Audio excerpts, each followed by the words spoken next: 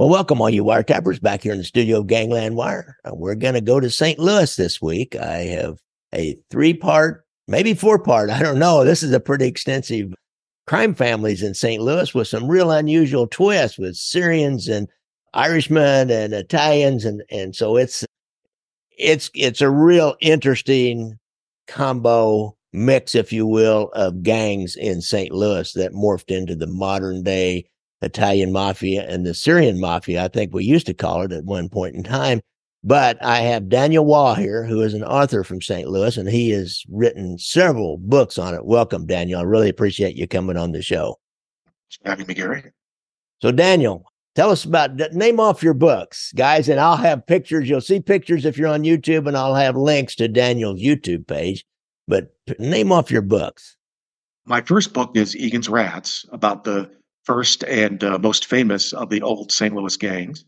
My second book is called Gangs of St. Louis, Men of Respect, which covers not only Egan's Rats, but the Hogan Gang, the Green Ones, the Pillow Gang, the Russo Gang, and of course, the Cuckoo Gang. I have a third book about the Detroit-based Purple Gang called Off Color. I have a fourth book called Veneta, which is about the early years of the Detroit Mafia. And my most recent book, Baythioc, is a biography of Chicago gangster Frank McErlin, who is a cold-blooded psychopath who was known as the first gangster to use a Thompson submachine gun in Chicago. Wow, that will take a whole episode itself. I may have to have you come back just to go down that path. That's really interesting. Got a lot of Chicago fans, too. You did some stuff with Detroit and with St. Louis. I know I've always get asked about, well, what's the connection between the Kansas City Mafia and the St. Louis Mafia are so close. And I said, I heard one of our guys married a girl who was of Syrian ancestry, but I don't really know any connections. We never really got much information. There's a little bit. We had one little thing that'll happen in the 70s where John Spica from St. Louis supposedly got some dynamite from one of our upstart young gangsters, Carl Spiro, and Nick Savella was mad at him, and he called Tony Giordano. But other than that, as far as business and all that, our guys are connected to Chicago. Your guys in Detroit were connected. In St. Louis were connected to Detroit. Now, tell us a little bit about the history of that. Why are they so close to Detroit? It is a fraternal connection between the gangsters, the mafiosos in Detroit and St. Louis. Many of their families come from the same Sicilian towns, specifically the towns of Terracini and Cinisi and Partinico. They're small towns that are located west of Palermo. A lot of times, families like the Bomeritos, Licavolis, Macheris, they all came from the same Sicilian towns. And as a result, if their families immigrated to America, they tended to go where other people from the same village lived, which were mostly in the cities of St. Louis and Detroit. And as a result, as they entered lives of crime, they had very strong connections between their Sicilian Capari in their neighboring cities of whether it was St. Louis or Detroit. That explains that for me. I really appreciate you explaining that for me. Let's start off with some of these early gangs. Of course, back in the olden days, everybody was brand new immigrants. The Irish had been here before the Italians, more than likely. So they probably were maybe the first gangs when the Italians first got there in St. Louis. So those real early days, they had the gangs of New York. They did a whole movie about it in Five Points area. How did this go down in St. Louis? The vast majority of early St. Louis gangs were political in nature. Egan's Rats, they initially got started as a riverfront gang that went through a couple of different phases, but they were originally known as the Ashley Street Gang. They lived in the eastern edge of St. Louis's Irish district, which was known as the Kerry Patch. They specifically lived in an area of the Kerry Patch called Pigeon Hill, which bordered right on the Mississippi River. It was about where the Lumiere Casino is now. And they got their start picking pockets, robbing people, doing burglaries. But the early Egan's Rats, they functioned as political terrorists. Because the city of St. Louis had numerous they had elections of just about every year for different parts of the city government. And what the Egan's Rats would do is that they would go to the polls, they would vote illegally, repeat vote, they would prevent their opponents from voting, terrorizing voters, stuffing ballot boxes, the whole 9 yards. A lot of that has to do with how fragmented St. Louis City government was in the late 19th century that would enable the Egan's Rats and other gangs to be able to put their favorite politicians in office. And once the politicians got into office, they used the gangsters to enforce their will. And those political positions were very lucrative for the men who had them. Probably the best known of the early gangsters was a guy named Thomas Kinney. His nickname was Snake Kinney. And he was basically the first boss, if you will, of the Egan's Rats. Now, Egan's Rats, that most famously, I think, in more modern times, was Fred Killer Burke and maybe somebody else that went up and worked for Al Capone and became known as his American Boys. Now, can you tell us a little bit about Fred Killer Burke and that relationship? Sure. Fred Killer Burke's original name was Thomas Camp. He was actually born in southeastern Kansas on a farm. He went to Sunday school. He even briefly studied veterinary medicine before he turned to crime. In fact, his gangland buddies actually nicknamed him Doc rather than Killer Burke. He eventually went to Kansas City and started doing some small-time crimes and migrated west to St. Louis. He got indicted for forgery at one point. He joined the army and fought in France in World War I. He was a tank corps sergeant. He did prison time in both Michigan and in Missouri at Jeff City. In the early 20s, Egan's Rats had morphed from political terrorists into bootleggers / high-profile thieves. They specialized in robbing banks, bank messengers, and Fred Burke came to Egan's Rats and had an idea for a job. And him and some of the boys held up the United Railways Company office in St. Louis at 39th and Park on July 3rd, 1923. That was a streetcar company provider for the city. And they ended up getting about $39,000 in cash. While they were driving away and escaping through South City, St. Louis, one of the tires on their getaway car popped off, and they ended up having to carjack another motorist so they could successfully escape. After the bulk of the Egan gang leadership went to prison for mail robbery in November of 1924, Fred Burke and a number of his buddies eventually fell into the lower ranks of the Cuckoo Gang for a time. And then they moved on around the country and started doing all various kinds of mayhem. They attached themselves to the Purple Gang for a time. Fred Burke became an expert shot with the Thompson submachine gun, and he used that Tommy gun very effectively for the Purple Gang, killing 3 of their enemies in what's known as the Miraflores Massacre in March of 1927.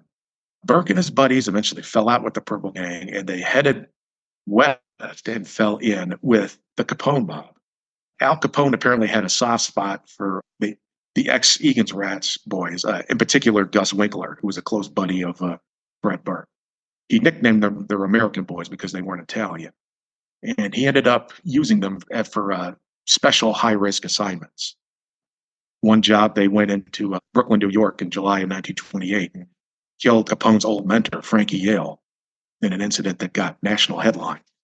And then Al decided that the American boys would be perfect to take out Bugs Moran in Chicago.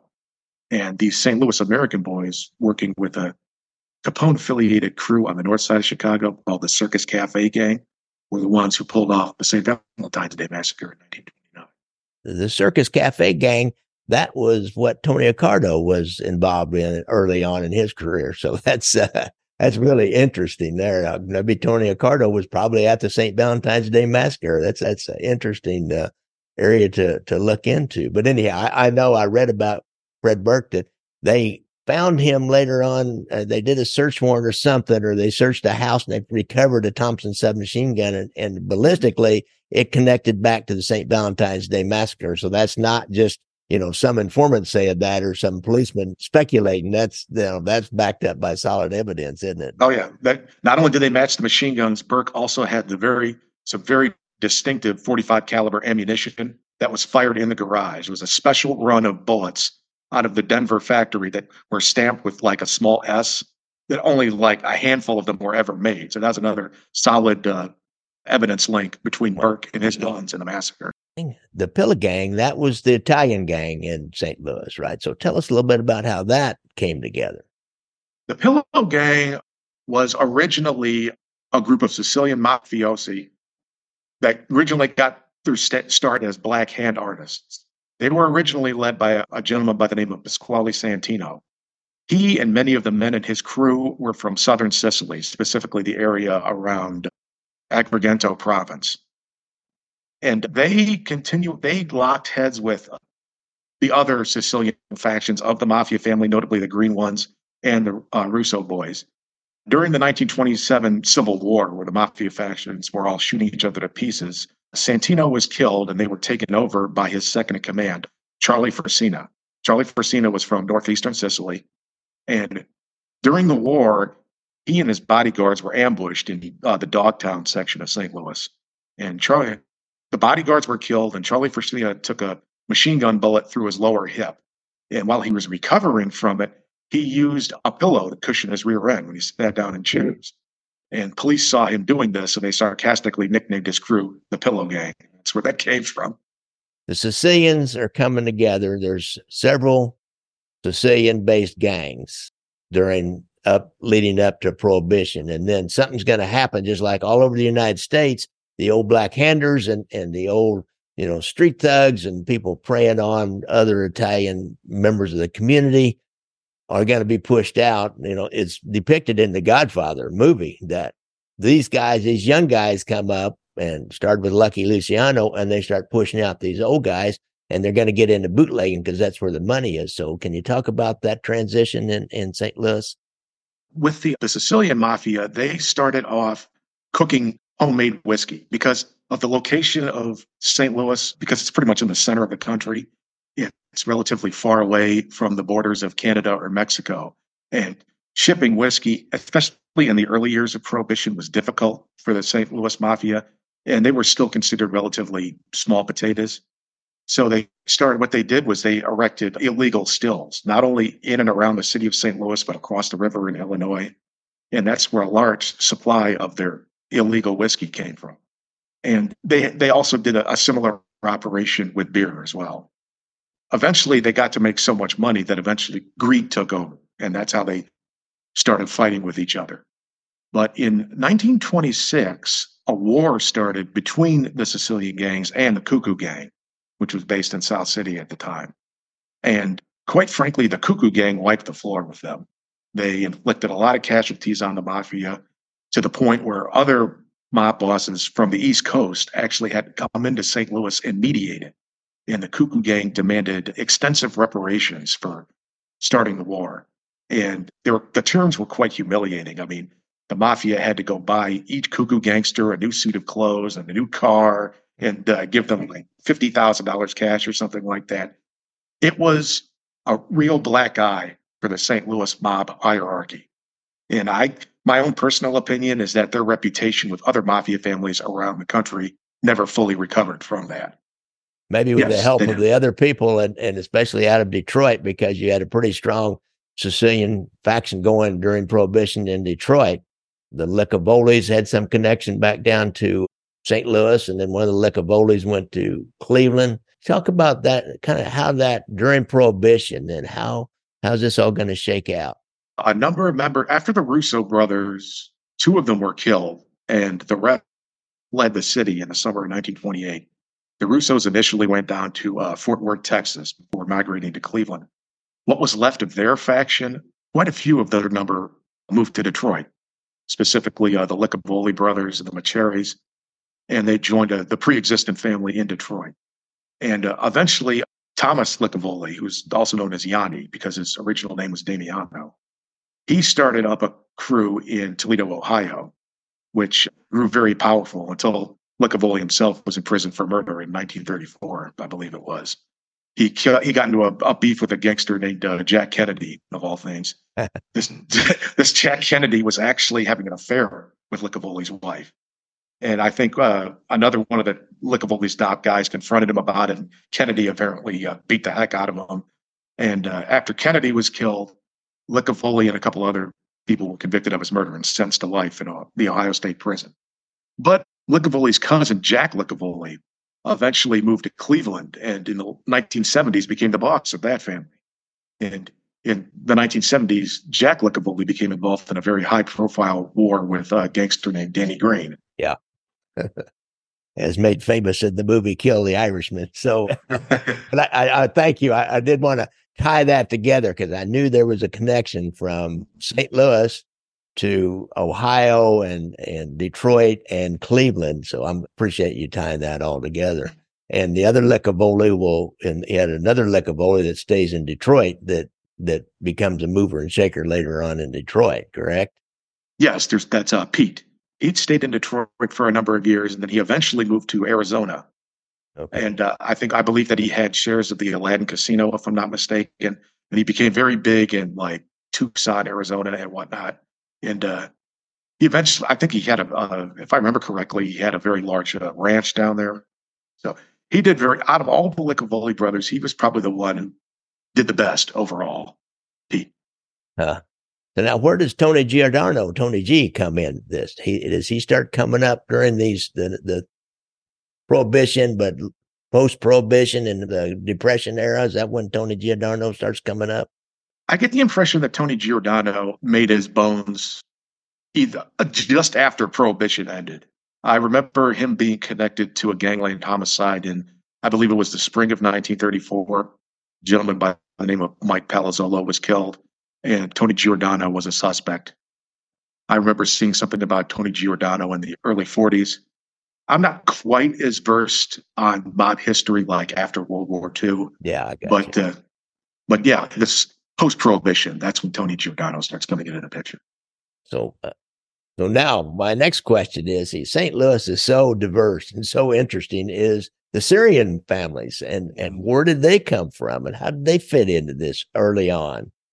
The Syrian crime families, they grew up in Soulard, just south of downtown. Notably, Jimmy Michaels and I think he had a couple of younger brothers as well. But Jimmy Michaels grew up with the Tipton brothers who lived in Soulard. They were a street gang that hung out together. Incidentally, the Tiptons, Jimmy Michaels, and a couple of their buddies, they were originally Sandlot baseball players. And they got the name Cuckoo from a brand of soda pop that sponsored their baseball team in the early teens. I have looked high and low for like an advertisement or something for this Cuckoo soda pop, but I've never been able to find it. If anyone out there has it, yeah, please let me know. But they eventually started getting into trouble in the late teens, and the police kind of tacked the name Cuckoo Gang on them, and they partnered up with some older crooks who were part of a pre-existent crew of thieves known as the Shodo Avenue Gang, who kind of showed them the ropes of the underworld. And before long, the younger Cuckoo Gang eventually knocked off the older boss of the Shodo Avenue Gang. I believe his name was Jack Lyons. And they started bootlegging in and around Soulard and other points in South St. Louis. And Jimmy Michaels and the rest of the Syrians were dragged into a gang war with the Sicilians because some of the younger members of the Green Ones tried to frame Jimmy Michaels for a murder. But unbeknownst to them, not only did Jimmy Michaels beat the rap, he came back after them and just unleashed hell on them. By his 22nd birthday, Jimmy Michaels was already a prime suspect in 8 unsolved gangland homicides. So literally through the sheer force of criminal willpower that Jimmy Michaels catapulted himself into a leadership position in the Cuckoo Gang. And all of his Syrian buddies, Pete Webby was one, Gus Webby, they all came along for the ride. Eventually, after Prohibition, Jimmy Michaels ended up doing a number of years in prison. He got out in 1944, I believe it was. Jimmy Michaels commanded an enormous amount of respect from the Sicilian mob hierarchy just because who he was and what he had done. So as a result, Michaels and his family existed. They had a somewhat autonomous relationship with the traditional Sicilian mafia in St. Louis. And going into the 40s and 50s, another family appears, which would be the Leisures. And eventually they ran afoul of Jimmy Michaels. I believe one of the Leisures, Richard Leisure, was killed in a bar brawl, I believe it was, in East St. Louis. And the Leisures became convinced that Jimmy Michaels helped his killer get off. And so that started a lot of animosity towards them. And that culminated in their war around 1980 or 81. The Leisures and Michaels, though, these two Syrian families, when they were fighting in the early 80s, they were indeed the last vestiges of an organization that once upon a time had been known as the Cuckoo Gang. Interesting. Even though they stopped using the name Cuckoo Gang around World War II or so. Yeah. So during the 30s, during the Depression and Prohibition's over, how did they move into gambling? Were they part of the National Wire Service? And there was a Sportsman's Park, I think. There was a racetrack in St. Louis. Was that a big moneymaker for the mob during that time? Yes, it was. Most of the gambling, it seems to me, like especially post World War II, was kind of remote controlled by the Chicago outfit. The St. Louis mob kind of managed it for Chicago. Chicago spoke for St. Louis, in meetings with the commission, that kind of stuff. But absolutely, the racetracks, illegal gambling parlors, that kind of stuff. It was a very big moneymaker for the mob. So what about their involvement in union racketeering? Now, did that start then, or did that start later on? Because by the time of this leisure war and in the 70s and 80s, that's a huge moneymaker for them as the laborers union. Did that start back then? Union racketeering dates back to the last days of Prohibition, when the illegal alcohol business was with repeal. I mean, they're going to lose that moneymaker, so they have to look at other ways to make money, and that was when they started getting involved with union racketeering and whatnot. And I believe it was Local 110 of the laborers union. That was a focal point of the leisure wars in the early 80s, were those union positions. Was there anything? What about the Italians in labor unions during the 30s, or did they just stick to, handling swag and things like that? I'm sure that they did. I mean, the Italians certainly wouldn't want to pass up the money and the profits that the illegal union racketeering had to offer. That's really interesting about the Chicago connection. I didn't know that before either. That Chicago. Mm-hmm. I do know that when Giordano's nephew was getting ready to take over, the story goes that he went to IUPA in Chicago and got his approval, and then came back, and supposedly it got out to the newspapers that he'd done that, and IUPA accused Trupiano of leaking that to the newspapers. I don't know if there's any truth to that story or not, but that Chicago influence over him is really interesting. I tell you, that Chicago, they controlled the Midwest. You would have thought he would have had to go to Detroit maybe, but they had to go to Chicago for that kind of approval for the next boss. Yeah, even as far back as the 30s, Frank Agrusa, whose real name was Frank Abate, he was the protege of Vito Gianola, the former boss of the Green Ones that was killed during Prohibition. Abate / Agrusa ran the St. Louis family in the late 20s, early 30s. He was the official boss, but he was little more than a puppet of the Capone mob in Chicago. In fact, when he was deposed in St. Louis, he eventually moved up to the Chicago area and was demoted to a captain. And eventually he ran afoul of the Chicago mob. He tried to hide in rural Arkansas, and they found him down there and took care of him there. In 1944, I believe it was. I hadn't heard that story. Speaking of that time, now you may not know anything about this.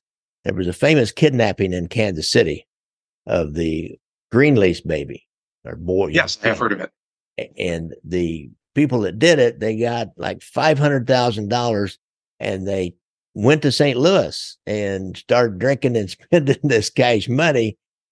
And they corrupt St. Louis police, and a corrupt St. Louis policeman ended up arresting them and bringing that money in. And that was connected through, they were staying in a hotel that was a mob connected hotel. And the cab driver that was hauling them around you remember anything about that story? I remember hearing about it, but I have never researched the Greenlease case in depth. But yeah, I absolutely have heard of it, though. It looked like probably the mob boss at the time, who had been Giordano, I guess, or whoever was just before him, ended up with the big bulk of that. Like there was 300,000, I think, missing out of the 500,000 in the end, or some number like that, and it never reappeared and they had all the serial numbers written down, and some bills reappeared in Chicago. You mentioned Chicago. There's a few bills that did reappear in Chicago, but other than that, that whole $300,000 during 1950 is when it was. That's a lot of money, $500,000 in 1950. So interesting. That was I assume that the St. Louis Police Department was probably corrupted totally by the mafia during these years. Was there any crime busters or anything that did anything about the mob? During Prohibition, there actually was a pretty tough squad led by a captain by the name of John Carroll. And he was notoriously pitiless with crooks, couldn't be bought, the whole 9 yards. Yeah. In fact, he even killed a couple members of the Russo gang in a police chase in October of 1926. Excuse me, some members of the St. Louis Police Department, their squad, they outfitted themselves with an armored car and Thompson submachine guns as early as 1921. Hmm. So St. Louis is one of the few cities in America where the cops actually got their hands on the Tommy gun before the gangsters did. Oh, really? Yeah. Wonder how that came about. They must have had some military connections back then and able to snag them out of an armory or something. It was straight. Yeah, the Thompson submachine gun, it was really slow to take off sales wise. It was first marketed commercially in March of 1921, but because it wasn't used in World War I, it didn't really have much of a reputation. And it was pretty expensive. It cost $200 retail. Yeah. Which was about half the price of a car back then. So just the average Joe couldn't really afford it. The postal service bought some to protect their messengers, and departments like the St. Louis Police Department, they could obviously afford it. In fact, I think just a few years back, the St. Louis Police Department actually discovered some of these machine guns that they had like in cold storage or whatever, and they auctioned a whole bunch of them off. Yeah, if only I had like about $70,000 laying around, I would have bought one. that would be a collector's item, a Thompson submachine gun that had been around since the 20s, that you knew had been around since the 20s. You could document that. That would be quite a collector's item there. Is there anything else you need to tell us about? Sure. When we were talking about the Greenlease kidnapping, are you familiar with a gangster by the name of Jack Griffin? I don't think so. No. He was an Irish gangster who was actually a member of the Russo gang in St. Louis during Prohibition. He was kind of an anomaly as an Irish gangster moving within a Sicilian crime family. He actually had a working knowledge of the Italian language, and he was a cold-blooded killer. He was believed to have been the one who killed Vito Gianola, the boss of the Mafia family, in the attic of his girlfriend's house. As a result, the Green Ones tried to kill him multiple times. He survived a number of violent attempts on his life, and he eventually, in 1933, moved to Kansas City. He adopted the name Jack Gregory and tried to work his way into the crime scene there. But, Johnny Lazia ran the Kansas City mob like a closed shop. And Jack Griffin and a crew of gangsters he worked with eventually were accused of assassinating Johnny Lazia in Kansas City in July of 1934. And the Kansas City mob tried to kill Griffin. They wounded him, and they put him in the hospital. And at one point, the FBI came to interview him about not only the Lazia murder, but also about the Kansas City massacre, which had happened a year earlier. And it turned out that a corrupt Kansas City cop by the name of Detective Lieutenant Jeff Rayan took Griffin out of the hospital in an ambulance and basically killed him. One story goes is while he was being driven to his doom down Independence Boulevard or whatever, he asked the goons on either side of him in the car for one last cigarette. They're like, okay, sure, why not? So Griffin lights up the cigarette, puffs it to a red-hot glow, and jams it into the eye of the guy sitting next to him. And in a rage, they end up burning him alive in the furnace of an apartment building. Interesting. But all of Griffin's guys, most of them at the hands of Jeff Rayan himself, ended up getting killed. One of them, Jimmy Needles LaCapra, ended up falling into the hands of the FBI. They protected him for a little while, but kicked him loose, and he was eventually tracked down and killed in upstate New York, I believe it was. The only guy involved in Lazia's murder who got away was a gentleman by the name of Nugent La Palma. He hid out in Colorado for a while. Kansas City mob sent some guys after him in Colorado, and La Palma actually killed one of them outside of Pueblo and got away. He turned up in the late 1950s as a union official in Seattle. But by that point, I guess enough time had gone by that the Kansas City mob just decided to let bygones be bygones as far as Johnny Lazia was concerned. And yeah, Nugent La Palma lived to be 83 years old and died in August of 1996. But yeah, that specific St. Louis gangster, Jack Griffin, definitely made his mark in the Kansas City underworld. I'll have to look that up. I didn't really know that story before. It's a really interesting story. I end up focusing on things all around the United States and don't really do that much stuff, actually. I'd be quite honest. Only if I was involved, then I've done that. But the old stuff, I've done a little bit, but not a lot. So this has been great, Daniel. I really appreciate you helping us fill in our knowledge base on St. Louis mob and how important they were, in the Midwest with the other cities. Now they're related to these other cities. I guess one last question. What about that lawyer, Morris Schenker? Remember anything about him? I've heard the name, but to be honest, okay. I don't know a whole heck of a lot about it. I'm sorry. No problem. He was Jimmy Hoffa's lawyer for a while, real tight with Jimmy Hoffa, and he got involved with Las Vegas things, and he was a really famous threat by Joey Lombardo out of Chicago. He told him, he said, "You say you're 73, or your birthday you're going to be 73. You're 72 now. Well, if you want to see 73, you'll pay this money to Alan Dorfman." So, and another funny story about him, and I know as a St. Louis guy, historian, you'll appreciate this. I have a friend here on the police department, actually went to academy together, and he's from St. Louis, name's Jim Fitzgerald.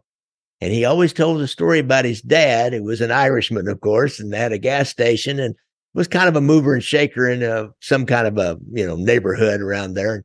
In wherever that gas station was, I think it was somewhere around Forest Park.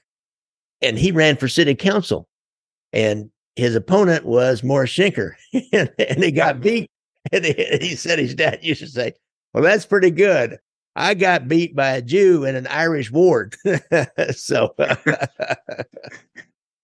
St. Louis has really, more than Kansas City, maintained their different ethnic kind of neighborhoods and relationships, it seems to me like. Kansas City, people didn't really retain it that much. They moved out the suburbs pretty quick and kind of blended in. But St. Louis is just like back east or Chicago. They maintain those ethnic neighborhoods. Yes, there's Dogtown and the Hill, of course. There was recently made a real nice documentary about the Hill. Yeah, I heard that. Check out. And if any of you guys out there, you ever want some really good Italian food, he just mentioned the Hill. Well, that's the Italian section, and that's where all the good Italian food is. There's a ton of good Italian restaurants there. What's your favorite there on the Hill? Giantoni's. Giantoni's, yeah, I think that's the one I've been to. I think that's the most famous one everybody seems to recommend. So Giantoni's, guys, if you ever go down there. So Daniel Wall, I really appreciate you doing that. Have you got any new books that you're working on? What are you working on now?